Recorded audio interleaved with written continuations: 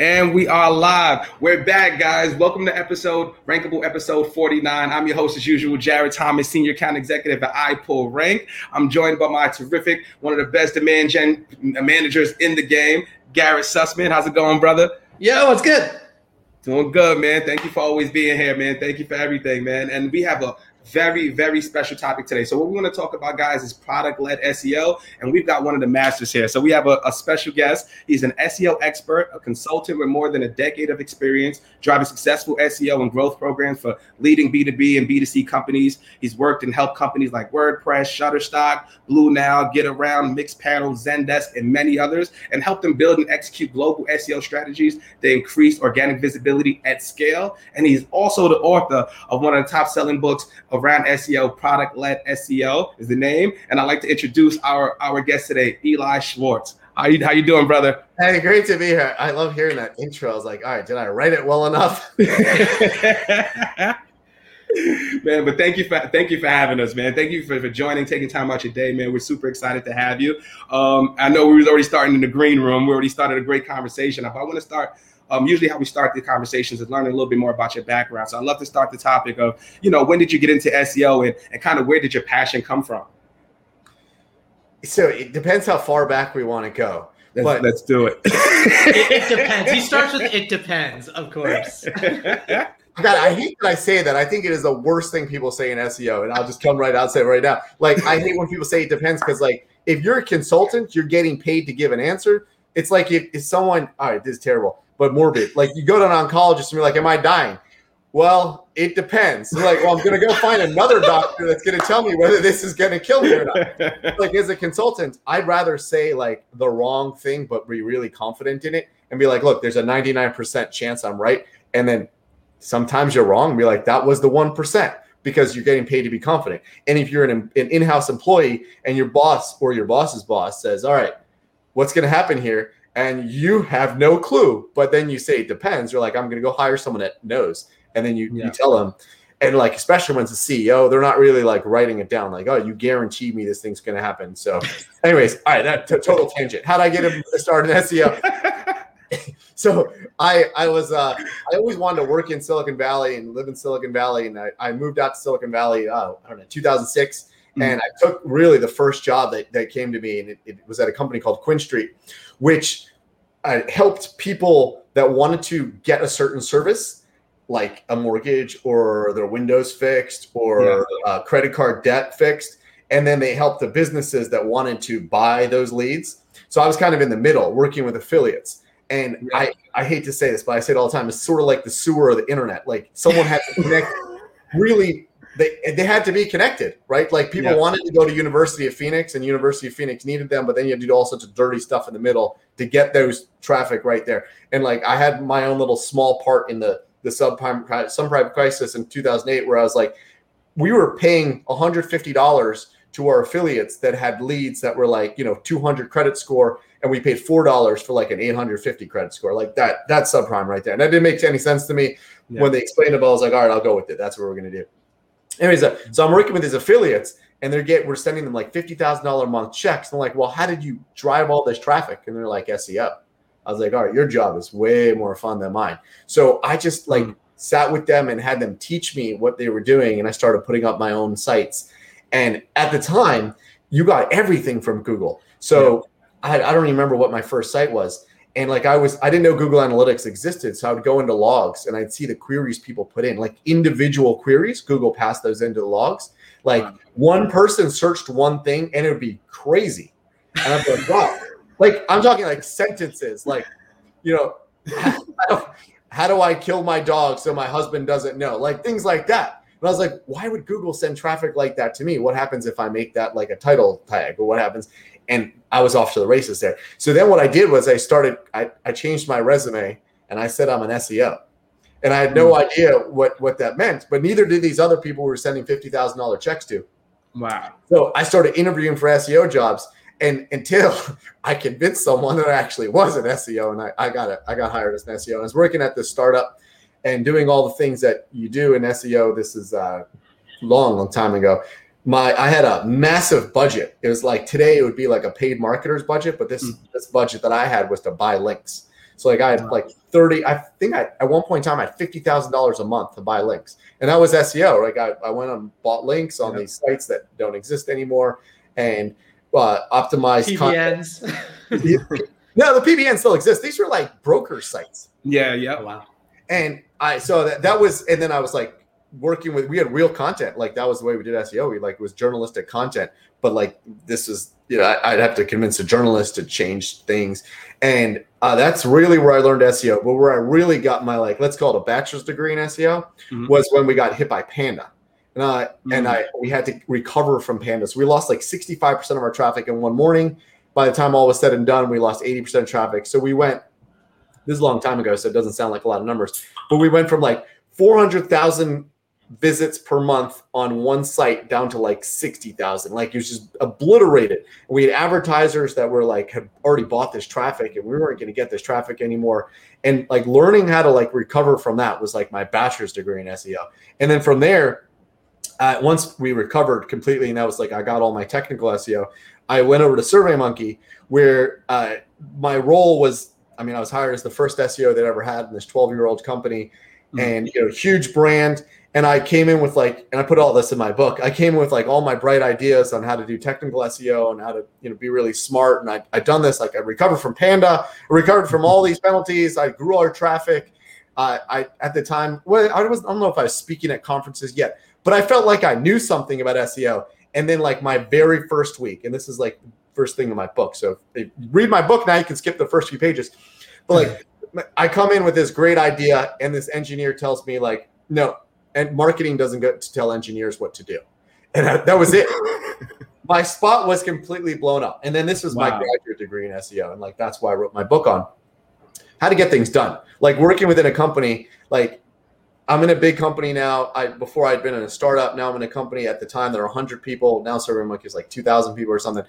How do I get all those people to do the things I want? They don't care about best practices. They don't care about SEO. They don't care how it works. They don't care about links and like how to make all that happen. And by the time I left, 2/3 of global revenue was coming from organic. So like that was, learning how to do that. That really changed my perspective on SEO and really like, all the dirty things I needed to do weren't necessary because like Google wanted to send survey traffic to SurveyMonkey. It was about like, how do we make that happen? How do we teach Google what to do? And, being at a big brand like that, I learned the value of things like links. Like we got links every day. We had links from every single government in the entire world.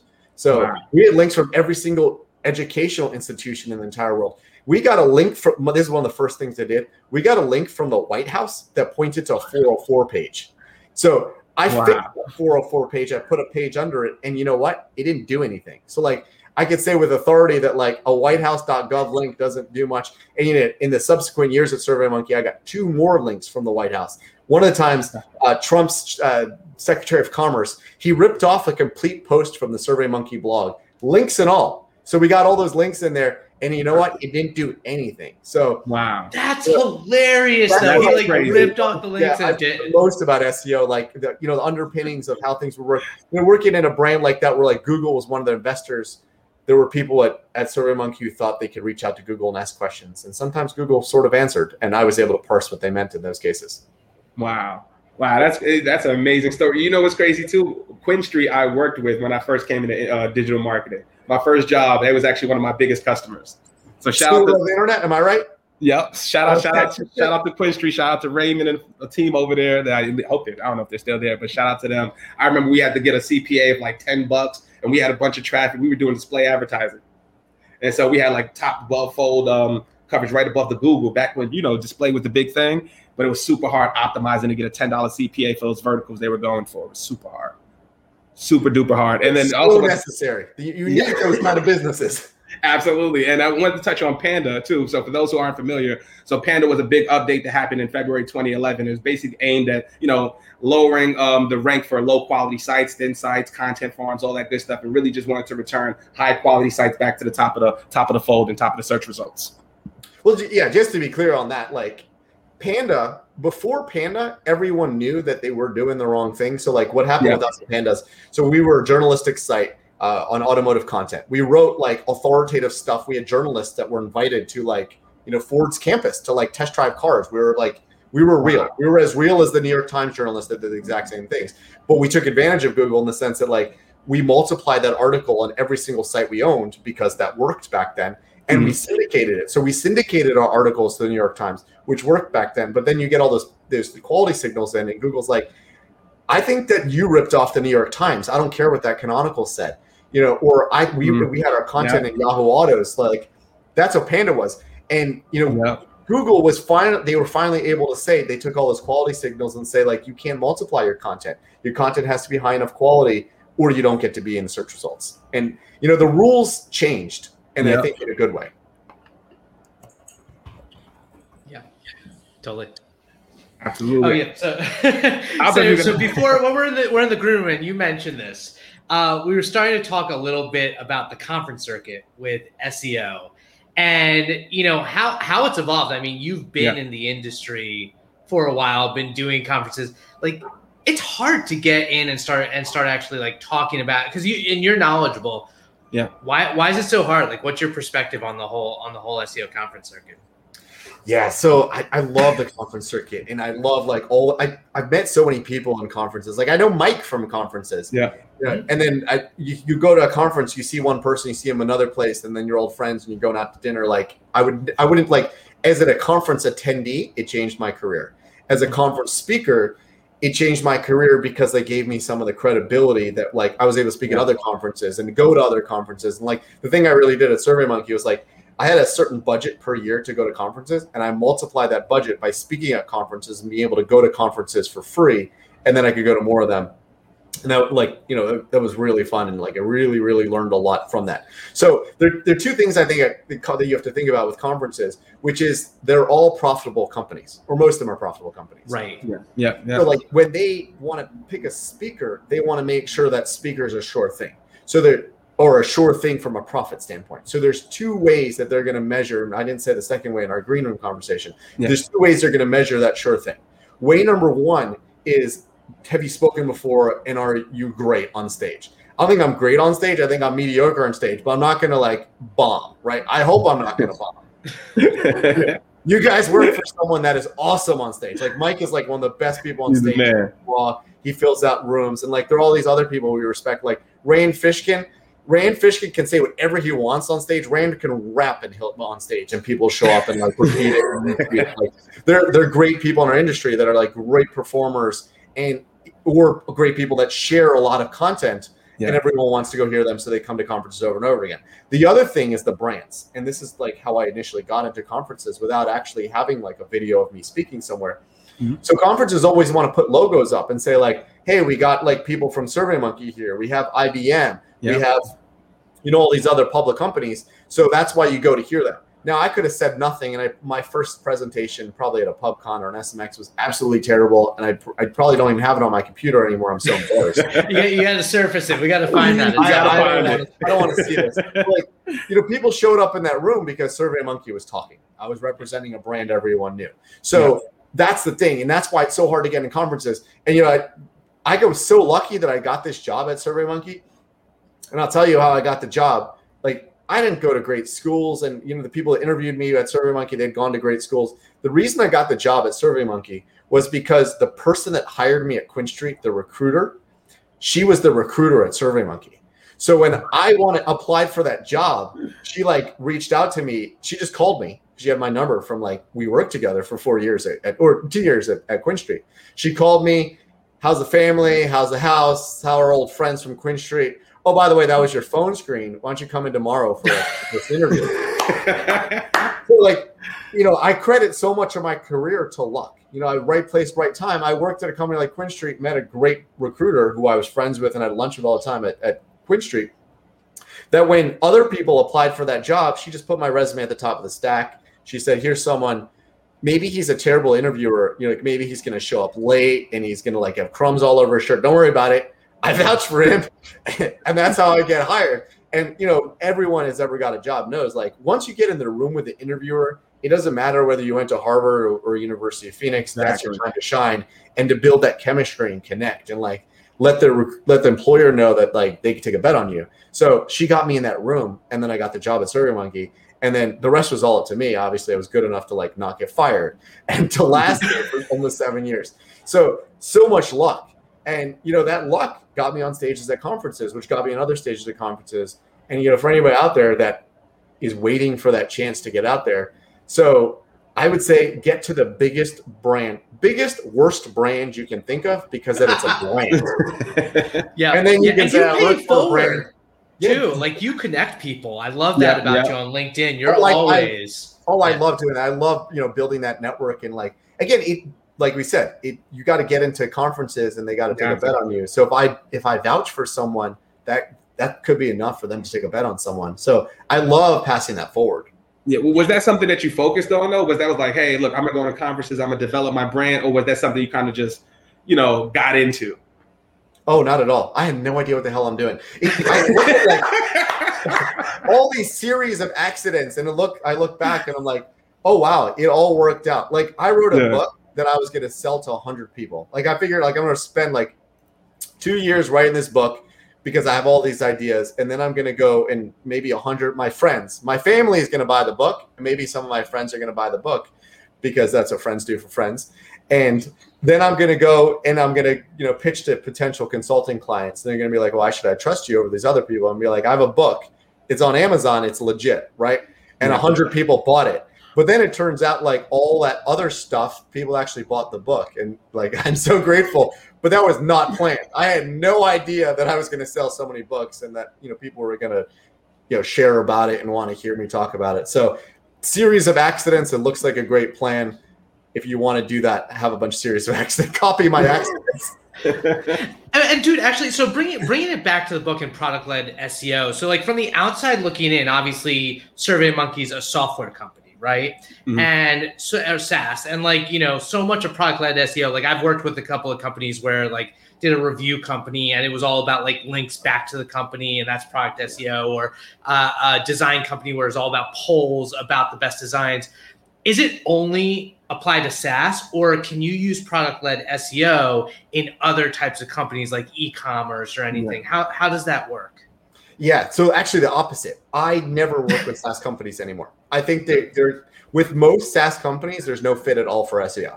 And the reason is because the attribution path is terrible. So think about it like this. Like, I once talked to Google Cloud about an SEO role, and I asked them why they were hiring for SEO, because they have two competitors. They have Microsoft and they have Amazon. Yeah. No one's going to like Google, I need cloud software, and Google Cloud's going to be number one. And then they're just going to be like, all right, let me pull out the platinum card and put $1 billion on this and buy Google Cloud for my big company. Good point. Like, you're not the CIO of Netflix and you're going to go to Google because they're number one. It's just not going to happen.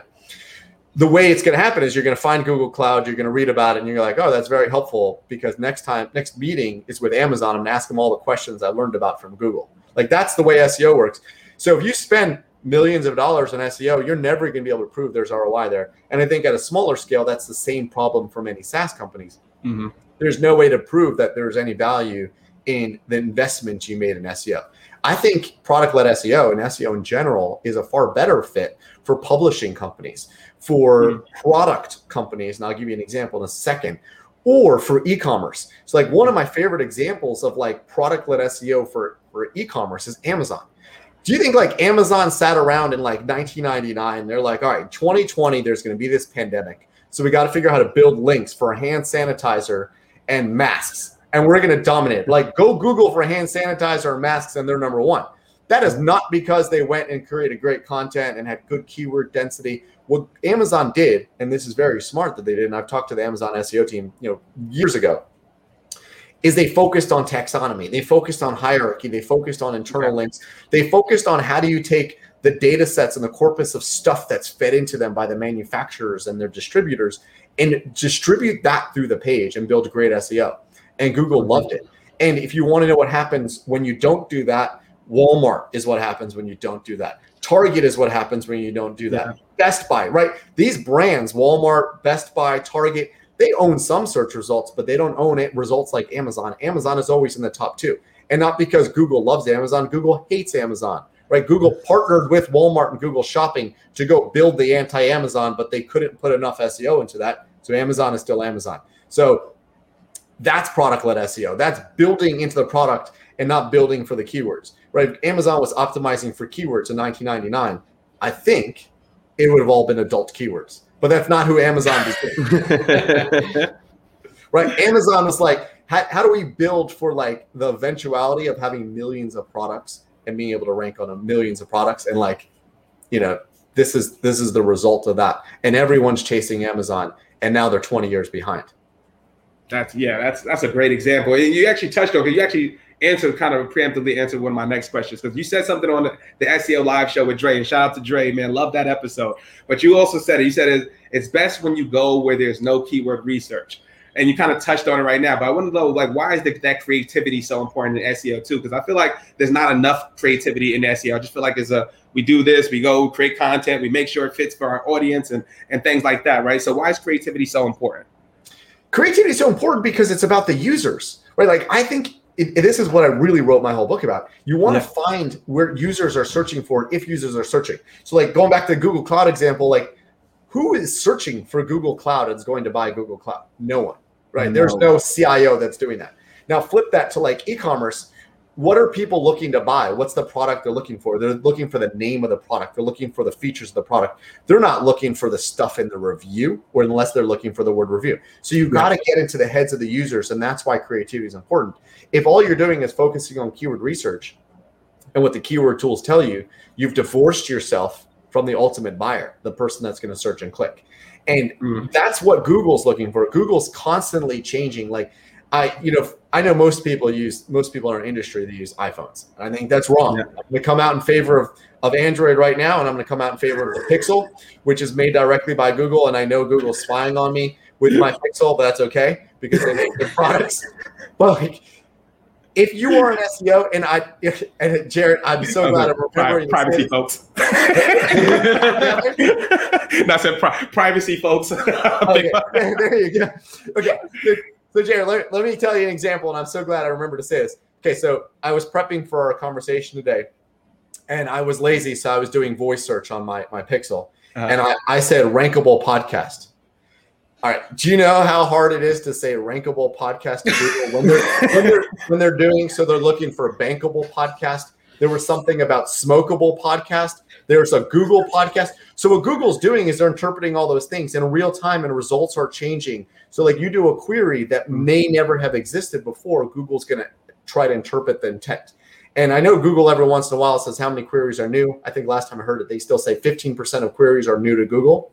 Wow. Like, that's what search is about. It's understanding the users, and then all those new users are going to come in with those new queries. And guess what? If you create something that and that's my product-led SEO hypothesis, you create something that all those users are looking for, you're going to have more users looking, and you're going to have Google wanting to bring those users to you because you created it.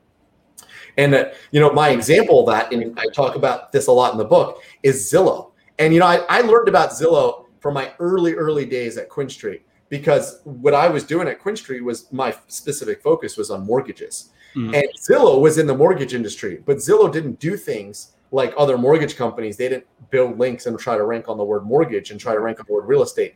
They scraped government data to build information on every single address in America.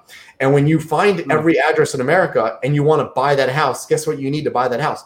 You need a mortgage, and you need a broker. Right. So like that's the way they came. They built that product that they knew, hopefully from user research, that everyone was looking for, but there was no search volume for it. And there's still no search volume for my address. There's like, the only people looking for the only thing that Zillow is competing on for that kind of search is Google Maps. Right. Yeah. Like, that's it. So like they built a product which drives, it depends on how you interpret it, but let's say 90% of their search traffic is coming from those things. Like, that's incredible. That is product-led SEO. That's Amazon, right? Like Amazon, people are searching for Amazon as a keyword, but they're also searching for all those products. That's product-led SEO. Yelp is the same thing. They're searching for like the names of the places. They're not searching for Yelp. And Yelp through that is dominating on all the names of the places that those places can't own themselves because they don't do SEO. That's amazing. So to that point, Eli, then obviously audience research is huge. What's your philosophy when it comes to audience research? Like, how do you figure out what people are searching for, whether it's like, their geographic colloquialisms, their, like how they talk, their age groups. Like, how do you like recommend for people? Okay, we'll figure out what the users are doing. You got to talk to the right people. And that's like, again, why I wrote my book, Product-Led SEO. Like, I believe SEO is a product. And when you're in product, you always talk to, well, actually, there's a concept of product market fit, right? So like, if you don't have product market fit, you're just building stuff for fun. So like when you're a product, you're building stuff because you know you have product market fit. And if you're an SEO, you need to talk to those product folks and understand the users and do your research and actually talk to real users. Yeah. I'm working with a client right now, and it's an e-commerce site, and they were just doing keyword research. And I encouraged them to like talk to actual users. And they're like, we did it. Here are 25 user interviews we did. And now I'm going through that. And now I'm getting the demographic data. Now I'm understanding why people buy from them instead of Amazon, and why people love them instead of Amazon. And now I can create SEO for them instead of like SEO because Ahrefs, SEMrush, any other research tool told me that is what people are looking for. That's amazing. Have you been in sales? Because I'm so, Eli, I'm sold, brother. I'm about to buy it right now, Amazon. Where do I get my autograph? Of course, I've been in sales. That's what I did at Quinn Street, and I was like, I want to make $50,000 a month with websites in my basement. You know what I mean, man? Like, I'm like, I love you. I love the way you broke it down just now. Like, I love the fact that the way you applied the product SEO, the way that you said creativity, knowing your audience, right? You'd be surprised how many conversations I'm on every single day, and people still don't know who the hell their audience is, right? And you'd be surprised how many companies me and Garrett were talking about this earlier, that marketing, SEO, this shit doesn't have to be so boring, right? Right? Like, so that's why I love your energy, right? And how you're saying, right?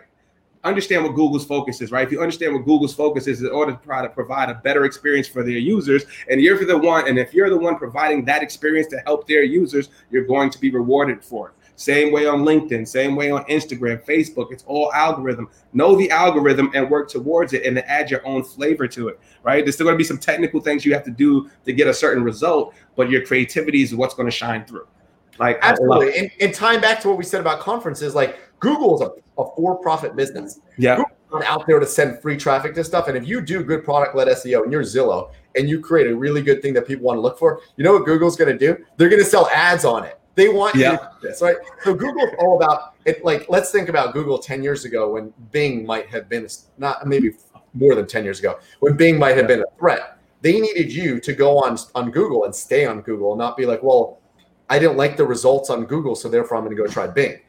That's what it's all about. Google's not about satisfying websites. They're about making sure that users search over and over and over again. And I probably search 100 times a day. And every time I do a voice search on my phone and it works out, I'm like, I'm going to do another one of these. And I don't want to navigate directly to iPullRank. I want to Google it and go directly to the podcast and give myself a click. And when you're satisfying Google, Google will bring the right users to you. When you're satisfying what you think Google wants to satisfy, you're just tasting your tail. It's so interesting too, because you brought it up with like Google versus Amazon, and that's one of the battles that Google lost, right? Or feels like they lost is Amazon, and Amazon is its own search engine as well. How do people like approach, like, can you apply product-led SEO to Amazon as a search engine? That's a great question too. I'm going to go with I don't know there instead of it depends. Full circle. So I think that every search engine today operates off the same principles. Google has won the market. And like every time I do a survey on like, Twitter or like what search engines do you use? And I'm like, do you use Google or Bing? And then like someone comes out, they'll be like, I use DuckDuckGo because there's no privacy. There's no tracking. But they're all the same, right? Like whether it's Yandex, or whether it's Google, or whether it's Bing, they're all trying to interpret quality signals and link signals and content signals and user behavior signals to do the same thing. Google has a head start because they've been doing this for 20 years. The only search engine, there's two search engines that are not like Google. One of them is Baidu in China because they do a little bit more pay to play, which that's China. And the other one is Naver, which is in Korea. And the cool thing Google did in Korea, so Naver is the biggest search engine in Korea, and it's kind of like AOL, if anybody's ever looked at it. And like I learned Naver at SurveyMonkey, and I really got exposure to like international SEO. So like there's search, and then there's like blogs that are Naver blogs, and then there's like Q&A that's like Quora. So it's like all embedded. Google's winning Korea also with their Trojan horse, which is Android. So most Android phones are made in Korea. So Samsung and LG, like those are the biggest makers of Android phones. And they come with Google on the phone. And you just kind of figure out that Google's a better search engine than Naver. And before you know it, Google's overtaken that country too. So like all search engines are all the same. So I think Amazon likely uses the same kind of signals. If you do a search on Alexa, on your Alexa device, it's going to give you similar results to if you do a search on your Google Assistant on your Google Home device. And that's because they're like same thing, machine learning, what do users want? So to your question, probably I just have never tried it. Actually, do you have extra time, Eli? Because I do. I'm good. This is great. I want to keep talking. I love it. All right, cool, man. Because I've got time, man. I wanted to ask you, man. What do you think is what is the ceiling for voice search right now? Right. Obviously, it's going to explode, right? But what are some things that SEO should be looking at to optimize, or to be looking to in order to start taking over that real estate? Oh, I love this question. Voice search is not a different kind of search. This thing is all made up. Mobile search, voice search, image search. It's all just search. What it is doing is it's expanding the tail of search into the places where you have to go, where you want to be creative. Another thing on Android devices is Google Lens. It's embedded in the camera, where you could take a picture of something, and Google's a textual search engine. So you take a picture of something, Google's like, all right, you took a picture of a chair, and then it translates the chair into text strings in whatever language your browser set to. It's just doing a text search and finding you other chairs as if you searched it with words. Voice search is the same thing. So the long tail of voice search is like, I want to be very specific. I can say I want to look at Rankable episode number 47 with Anton, or if that was the right episode. And then Google's like, that might not have been something I would type in, but that is something I'm going to speak. So now you have to be really creative. So every time Google satisfies one of those results, it teaches teaches users that you can do those long tail searches. So you could say, instead of saying best places to eat lunch near me, it'll be like best places to eat lunch near me that's less than $5. That is a 2-minute drive away. And Google's going to interpret that as near me, 2 minutes. Okay, I can drive this amount of distance in 2 minutes. And within a certain amount of time. So Google's now saying, all right, I want to take what the best lunch places are, and then look in the reviews and look for the word fast, right? So that's what it has done. So that's what voice search is. It's taking voice to strings and really stretching the long tail. So if you want to really understand how to do SEO for voice search, talk to your users. Find out what they're looking for. It doesn't matter whether it's on voice or with image, on a phone or on a desktop. It's all going to be the same thing. It's users looking for something with intent. I like that answer so much better than what you normally hear, because a lot of people take the out of context. You can optimize for voice search. Well, yeah, but it is more nuanced, as what you said. It's really what they're asking is, you should be kind of optimizing for long tail search for these colloquialisms. There are ways to do it, and with MUM coming out, and BERT, obviously the natural language processing, being able to understand what you're asking, because we talk in a different way than we search. That's just a different type of optimization. Yeah, and just to throw another product endorsement in there for Pixel phones, they better pay you, right? Man. I don't pay the man revenue. I should. But when you do a voice search on your phone, and I love doing this, I watch Google change in real time. So I say Rankable podcast, and Google's like, bankable. Okay. I don't know if there's a bankable. So they're interpreting. I could slur my words. I could be drunk, and Google has to try to figure out what I'm saying. So now they're putting together all those strings. Let's say I say Rankable podcast episode 48, and Google's like, all right, podcast sounded like basket, but there's no episode when you tie together basket and 48. Oh, there's this other podcast that doesn't have 48 episodes. In real time, it's interpreting what I'm doing. So that's all baked into the phone. And now Google takes all that and they say, what, that's really good. We're going to pass it over to the search engineers, and we're going to incorporate that into the algorithm. And that becomes MUM. That becomes BERT. So I use my phone to see the directions Google's going, like Google Lens. I think it's so silly that people are like, oh, you need to have image alt tags on things. How do you need an image alt tag if I can take a picture of a chair and Google says that's a chair? They can look at my website and say that's a chair. One of my favorite searches I like to do, and I do this by voice search, is I live in Texas and I moved from California. And one of the things I have in Texas that you don't have in California, it's just bugs, right? Like there's like crazy bugs, and I assume they're all bad. So sometimes I'll take a picture of them and Google will say, oh, that's the Latin name of this bug and it's going to bite you. Or sometimes Google will be like, oh, that one's just in the garbage cans. But sometimes I'll speak them and I'll say, okay, Google, I've got a long bug. It's got like 85 legs and it has 4 eyes. And then Google will interpret that and be like, all right, here's the Latin name of this bug. So wow, that's voice search. That's like, and Google knows that I'm asking for a bug. They know that I'm asking for a place to eat. So that you got to talk to users. You got to be real and understand like who you're optimizing for. You're optimizing for that, not for Google. Yeah, it's so cool. I mean, that. Jared, we could talk about this forever. I've got 5 more minutes max. I've got 5 more minutes max. Max, if you got 5, I'm out. If you got 5, I didn't put something I actually should be selling. I've got a lot of this stuff in my book. Go check out the book. Yes. Please check out the book. Let me know what you think. I'm definitely gonna read it, man. I definitely want my autograph, brother. And I would love, like, before we end this off, man, what is your pie in the sky prediction for SEO in the next 5 years? Where do you think the industry's headed? What is something that people should be looking out for now? And what should we be, like I said, what we should be preparing for? So I think SEO is never, ever going to die because people are never going to stop searching. Absolutely. Like I have a client right now. Oh, we were talking about sales and selling. I forgot to say this point. Jared, you're in a sales role externally to clients. A lot of people listening and that will be listening to this, they may be in internal sales roles where they need to convince their higher ups to invest in SEO. Yeah. So therefore, just like you're doing external sales and you need to understand what the client wants, you need to do that exact same thing internally. Your boss doesn't care about canonicals unless like your boss is like a director of SEO. If your CEO only cares about making money from search. And like I have this a lot of times with my consulting clients, they will come in with beliefs. Like I have a client that doesn't believe that their user base searches. They think their user base only uses Instagram. They don't do any search. They don't use Facebook. They only use Instagram and Snap and TikTok. So they only want to be in those places. And I know they're wrong. So I have to prove that they're wrong. Yeah. So that's my pie in the sky belief in SEO is that like search is never going to die. We're always going to be searching. It's just going to change. Who would have thought, like I think about like when I was getting hit by Panda, who would have thought in 2021 that I could talk to my phone?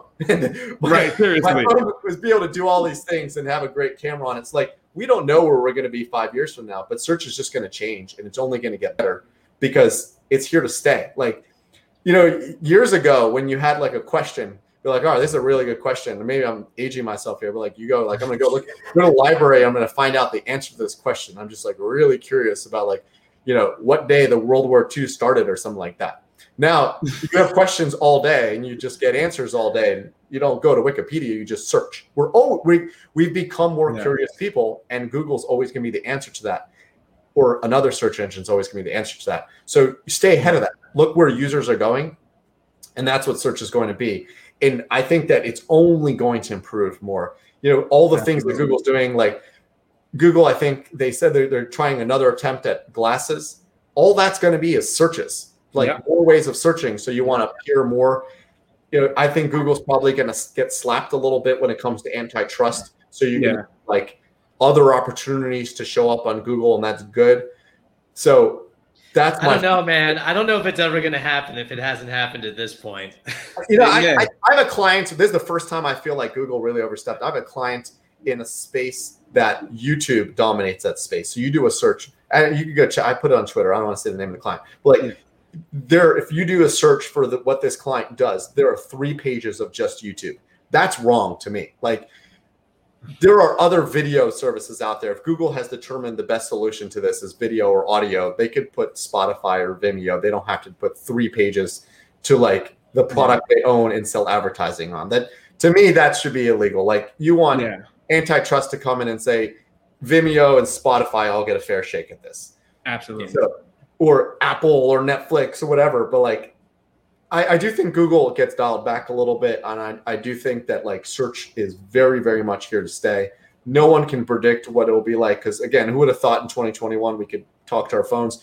Who would have thought in 2017, the voice search in home devices would be a real deal? Like it is. This stuff is all here to stay. There's like go to Best Buy and look at how many shelves they have on like voice search devices, whether it comes from Google or Amazon or Apple and Microsoft. Like no one's investing billions of dollars in these things. Oh, and Facebook. Sorry, Facebook's trying to, right? Like no one's investing billions of dollars in these things if that wasn't the future. User behavior is weird, though. It's like adoption, right? To your point about Google Glass, and I know, we could just keep going with all of this, but it's like at some point people are like, okay, I'm willing to talk to these devices, and then once then it hits up and everyone's doing it. Like it hasn't happened with Google Glasses. I wonder if that'll ever be a tech that'll be adopted, or if we get some Black Mirror stuff at some point where people have the contact lenses and they're like, able to see it. I don't know, but at some point it'll take off and be adopted. It will. I think it was too early. First of all, it looked dumb and it was too useless. It was like the same kind of stuff, right? Like at the time, you could do all those searches on your phone. So why do you need like a bulky $1,500 pair of glasses to do that? So I think we'll get to the point. And also, like now, there's going to be a different issue with privacy. Like always on recording, is that okay? Because now you're doing voice search. Do you know like how many devices there are out there that are doing like, we all have it on like our doorbells. They could do like facial recognition. We've gotten to a point where like Google Glass is going to be like, you didn't realize it, but you walked by like, this famous person today. And I don't know if you noticed, but like that person was actually shoplifting. Like there's too much going on. So maybe like now it's not okay. Back then, like it couldn't do that. The technology didn't exist, but like maybe that's going to be a bigger issue today. Yeah, it's definitely, there was wrong time, bad timing for that. Like you said, it was dumb. It was not affordable, not too many use cases. But you hit on, when you were just speaking just now, you hit on one of the main points, right? Go to where your users are. And that's simple, right? And it's too often that people are still taking the same playbook from 2000 and thinking that your customers are going to do the same thing in 2021. And it's not true. The pandemic flipped everything. Digital acceleration has been skyrocketing, right? So you have to be there. And that's kind of like my prediction too for sales, right? You kind of hit on it. The way you sell SEO is you take these metrics, you take these principles of SEO, keyword research, content strategy, audience development and research and all those things, and then you tie it back into revenue, right? How are these actions are going to turn into revenue? And then that's how you sell into the C-suite, right? And as far as sales, what the prediction is for moving forward is going to be like what you've done in your career. You went on the market, you went on the conference circuit, right? You build your brand, you build that credibility. That credibility affords you opportunities to have conversations with enterprise brands. And then when they reach out to you, I'm pretty sure you know it, you don't have to sell. You just have to be yourself, right? Because they already know that you're credible. They know that you're going to give them good information. They know that you care about, you're a genuinely good person because they've been following you, right? So that's where sales is going to be. I think that's where SEO is going to continue to go. So anybody listening, go where your users are. Feel free to adapt. Add creativity, man, and just be yourself and do all those things that Eli was referring to, because this was a lot of gems, a lot of rankable moments today. It's all in Eli's book. Get the book and buy a Pixel and send me affiliate. but yeah, I just want to say, like what you said is like you've gotten better in your career at selling because you've learned, you've had those experiences. Yes, and that's what search is. Like Google is not Google 20 years ago because of all that machine learning they've done, and like you acknowledge that, like. Google learns every time we do a search, whether it's on each individual query or each individual URL. Who knows if they do that, but like they're improving. So just like humans improve, like you touch a hot stove and you're like, oh, not doing that again. Google's like, oh, here's the result. Someone clicked number 10 or they went to page 3 of search. What about those first 2 pages were bad? Let's learn. Like that's what Google is. So Google 5 years from now is going to have 5 more years of learning on billions of users. Yeah, and we can end that. That was this is a great conversation. I know we keep going, man, but I just want to thank you so much, Eli, man. Like this was a great conversation. I definitely have to listen back to this. I can't wait to see the clips and all that stuff, man. But I'm a fan of yours. I'm an even bigger fan now. Having this conversation, man. We're definitely rooting for you always. I'm gonna send you my link when I buy the book, man. Please, if you put a little signature, man, JP, I'd appreciate you, because when you blow up, when you go to the moon, man, I want to be. That's my guy. Oh yeah, right, brother. Thanks, Jared. Thanks, Garrett. All right, much love, brother. Thank you again, guys, for tuning in. We'll be back next week. We've got Joe Manna from Nextiva. We're going to talk about influencer relationships and kind of the similar thing we were talking about just now, how to build your brand and how does that go into relationships. So super excited.